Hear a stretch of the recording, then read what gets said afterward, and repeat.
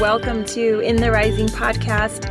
My name is Bettina Brown, and this is the platform I've chosen to talk about living a life that's really in alignment with your future hopes, dreams, your goals, and what you envision for life, leaving behind shame, blame, and the things that brought you down. And I like to start off by saying I am not a licensed counselor, psychologist, psychiatrist, but I am a healthcare professional, a life coach who really loves to figure out what makes us tick and how can we add value to other people. And one of the wonderful people I got to interview is Heather Hutchinson. She is a phenomenal singer, songwriter, and author, and she tells her story from her difference of being born blind and having to navigate the world in a different way. So hello, Heather. Thank you so much for being on my show today. Thanks for having me. So I did read your bio. It said you are an award-winning singer, songwriter, and author from Vancouver Island, Canada. And it says you've been blind since birth and you have a brand new memoir out, Holding On by Letting Go. Yeah. It's an Amazon hot release. Why don't you go a little bit into your background and how you got to writing this memoir? Yeah. So as you said, I started as a musician. I'm a singer-songwriter. And throughout the pandemic, I guess, I started writing this book because I just really wanted people to be aware of, I guess it kind of talks about two sort of parallel themes, one being my life as a blind person here in Canada and in Latin America, and then also my struggles with my mental health and how I eventually, it led to being hospitalized for psychiatric care during the COVID-19 pandemic and what that was actually like. And there's a lot of vulnerability in sharing your story. Yeah. Yes. Yeah. And so with something like this, what made you feel strong enough to write a memoir and then strong enough to even talk about it? Yeah, I was actually in the hospital when I first decided that it was something I was going to do. And I was laying awake one night and somebody was flown in by air ambulance, a patient, to a bigger center for treatment, obviously in critical condition. And after they arrived, there was a code blue, and I was laying there in my hospital bed, kind of listening to all this going on. And I started thinking about that patient's family and just like, wow, their family, their loved ones must be going through the worst night of their lives right now. And I started thinking about my own family and realizing how can I have so much compassion for this person's family while knowing that I want to leave my own family. And I realized that I was kind of being given this chance because this patient was fighting to live and I was fighting to die. And I kind of realized, well, would they trade their life for mine if I could? And I realized that I had to find a way to move forward and to try and do something good to help other people, make something positive out of a really difficult situation.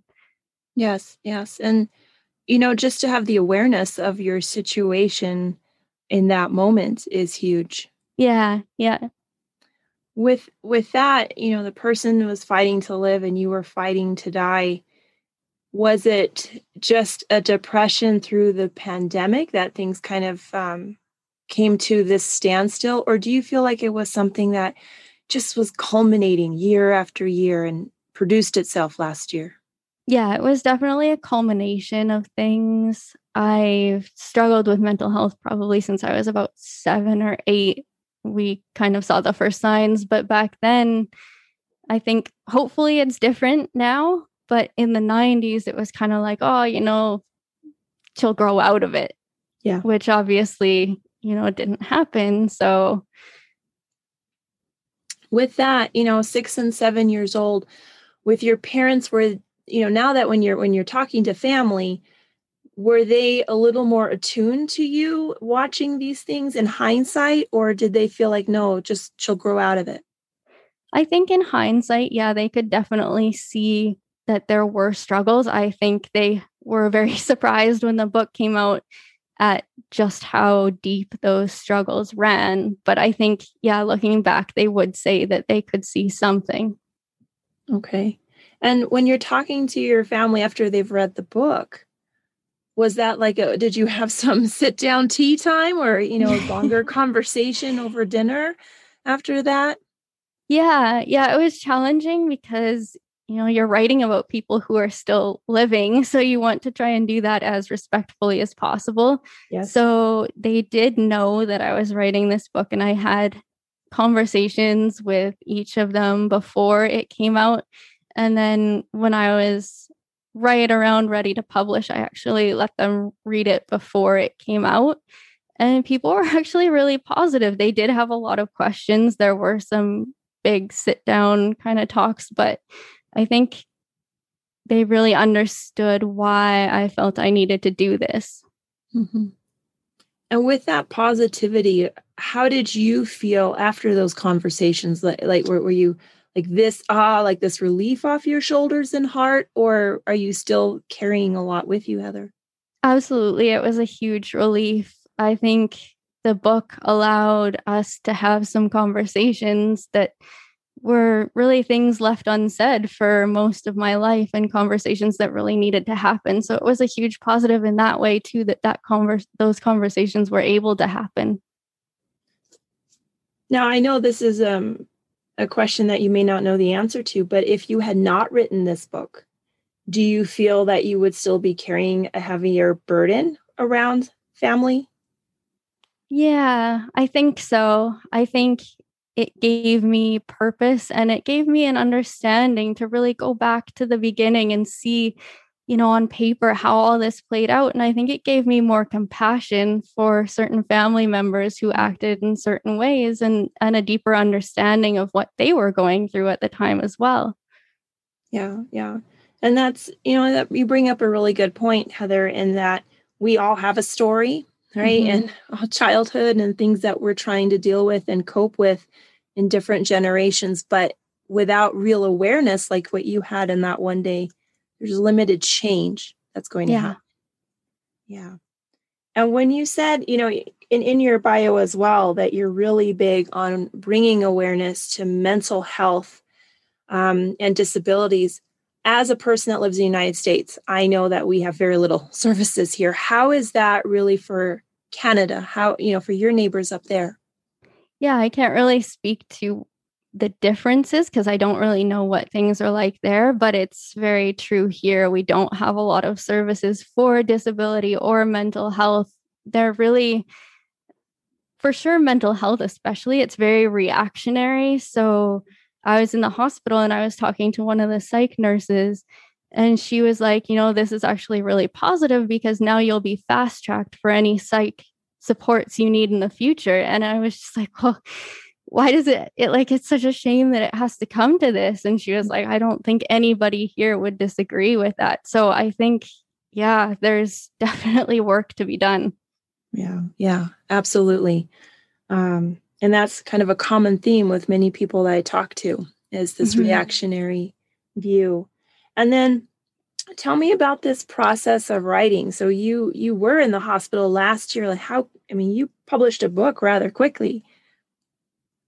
Yeah. So it actually came together pretty quickly. Like the editing part was the biggest for sure. But the actual telling of the story was, especially the part in the hospital, just because it was so fresh. I tried to write everything down when I was in a more positive mindset, but still not far enough out of it that I forgot what I was feeling and thinking at that time, because I really wanted people who haven't experienced it to understand what it is like to go through that. Mm-hmm. And you have, you're a musician, you're also a blogger. I read some of your blogs, and this one line stood out to me, Heather, because you talked about self-care. And that is something that I really love to talk about, is taking care of ourselves, not just taking a nice bath.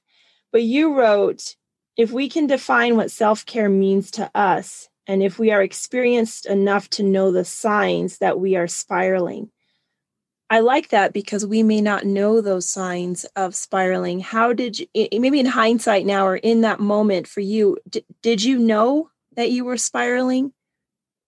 I think no, not really. I don't know.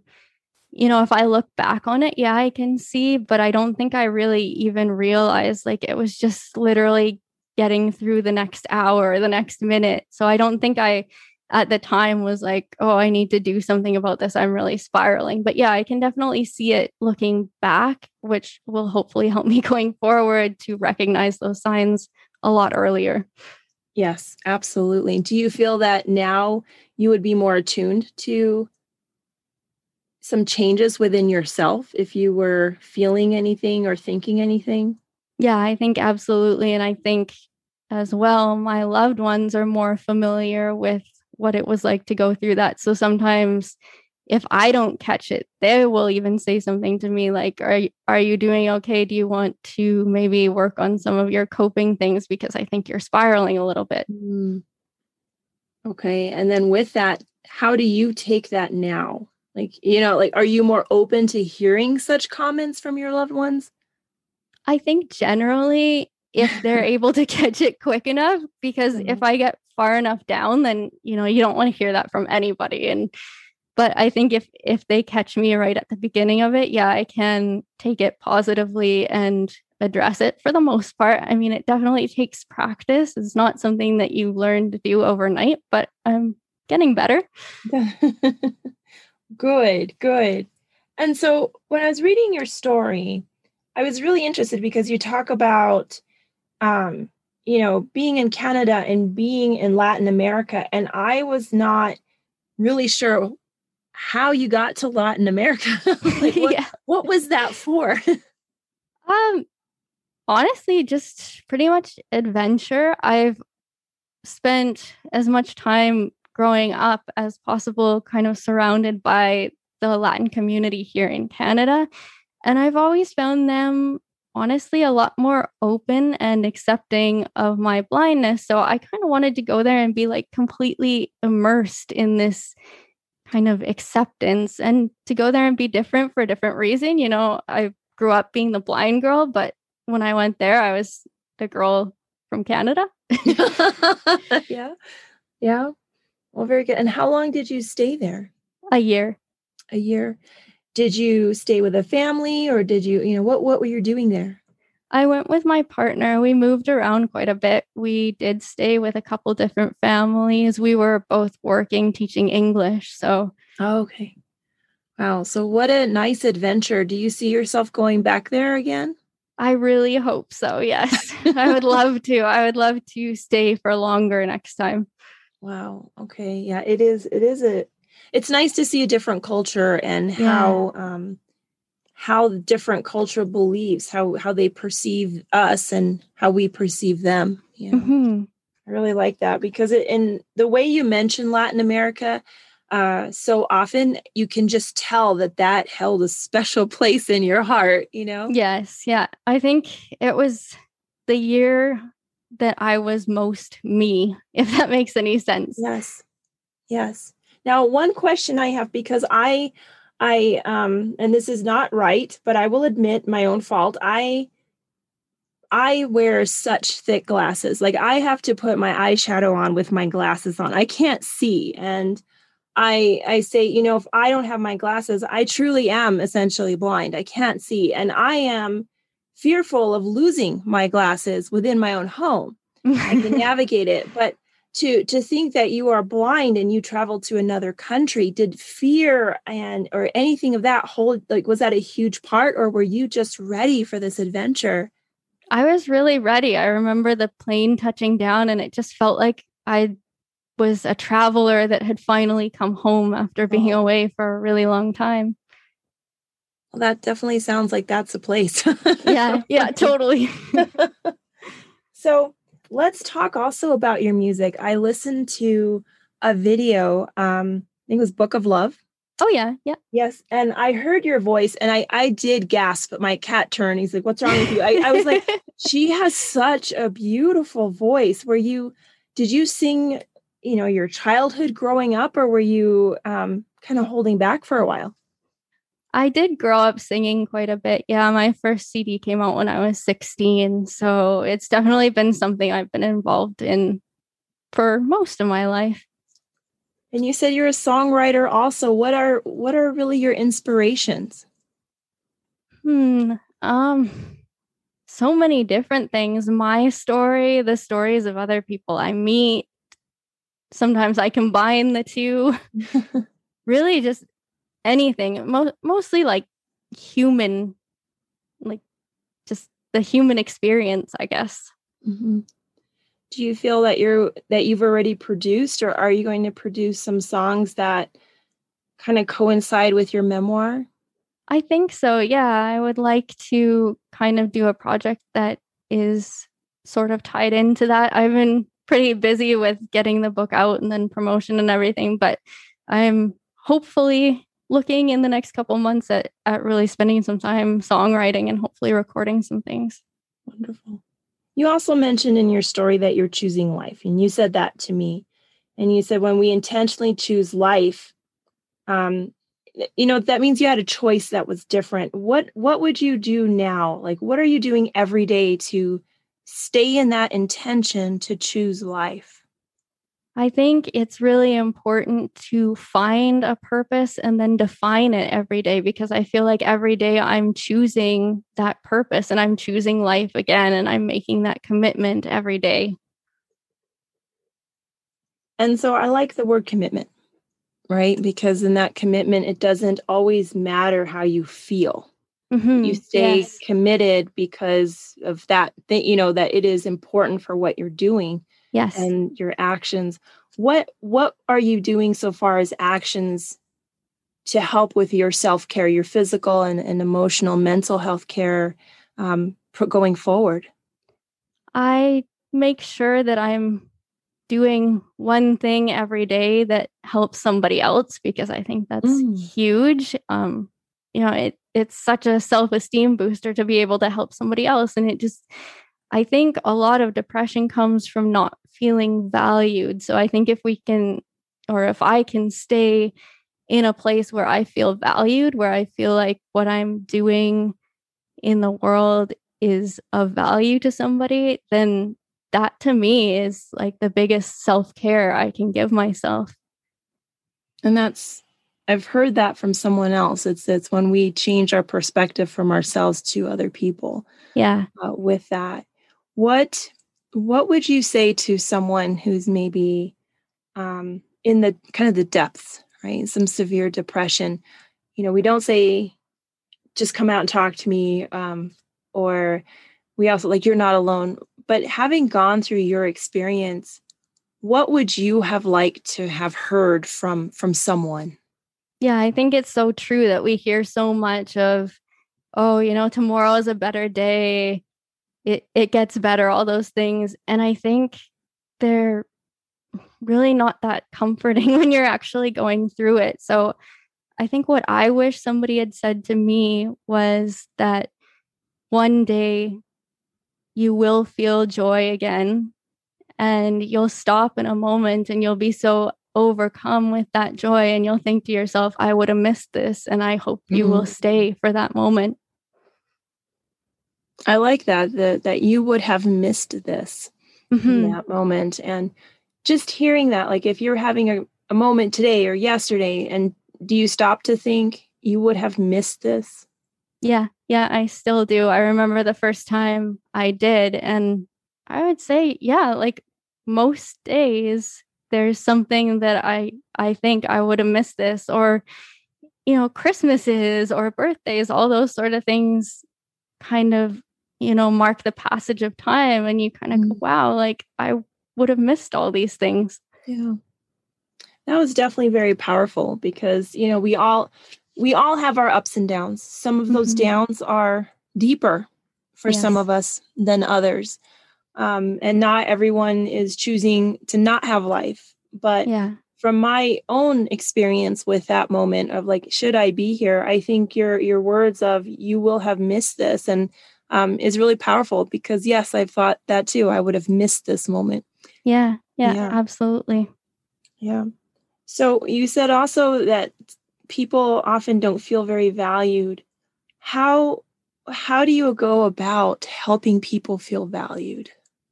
Yeah, that's a tough one. And I think that it's a process to figure that out. And I was very lucky that I had such a clear moment in the hospital of like, this is what you can do to help other people. I think it's always been a big part of my life because, like with songwriting, I would play a show and somebody would come up to me after and be like, this song helped me through a really hard time. Mhm. And I think that has given me purpose to hang on as long as I have throughout, because there's been a lot of years of struggle with mental health. Yeah. Yeah. And then how do you feel valued today?